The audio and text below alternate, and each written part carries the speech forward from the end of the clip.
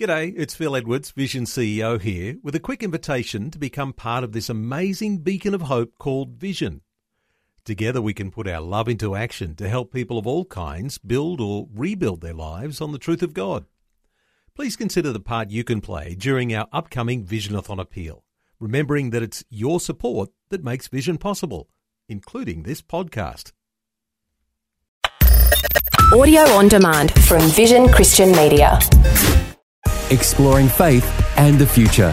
Neil Johnson and Bible teacher Dr. Kameel Majdali. We're talking about one of the most amazing aspects of the Bible, and that is Bible prophecy. We've been talking through all sorts of reasons why Bible prophecy is very important.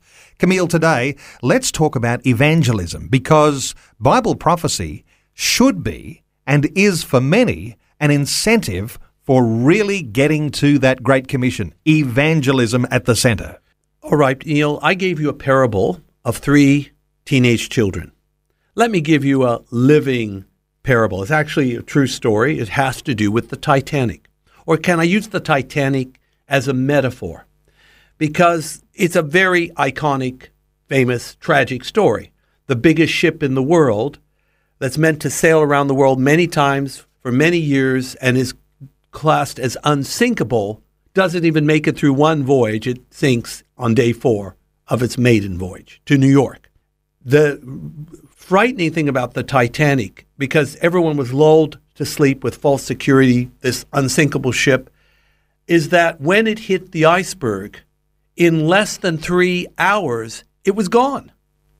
That meant that in order to save people from sure death, you had less than 3 hours to get them into lifeboats.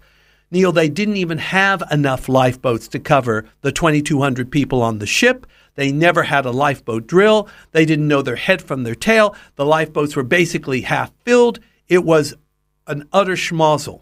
But nevertheless, I liken evangelism to the metaphor of the Titanic. We're trying to get as many people off the sinking ship of this lost cosmos, this world order, because that's really what the Bible teaches.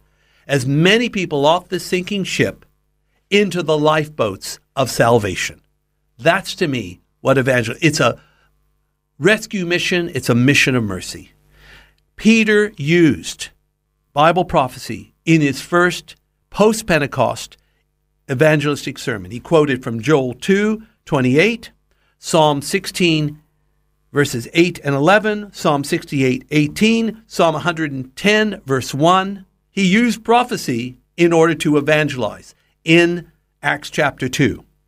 Philip used Bible prophecy. He quoted Isaiah 53, 7 and 8 to the Ethiopian eunuch. Are we getting a picture here? Prophecy is used for evangelism. And because there is hope, because there is a bright future in Bible prophecy, there's something there that we can hold on to that provides that lifeboat picture for people. For some people, though, Kameel, there's a disincentive because they want to just get into a holy huddle, batten down the hatches, wait until all of those things happen. I guess the way to look at it is on the positive side. Well, of course, because God doesn't tell us.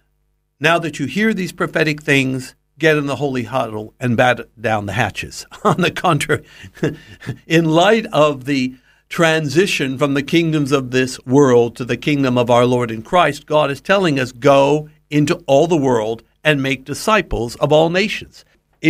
Bible prophecy has been an incentive in the past for evangelism and mission, and I believe it still is an incentive till now.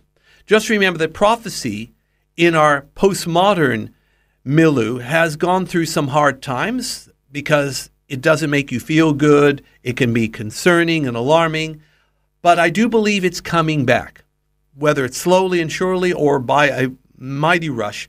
People do want to know about the future. People want to be prepared ahead, and people want to let others know of these things. Therefore, let's affirm it again, Neil, that Bible prophecy is an incentive for evangelism.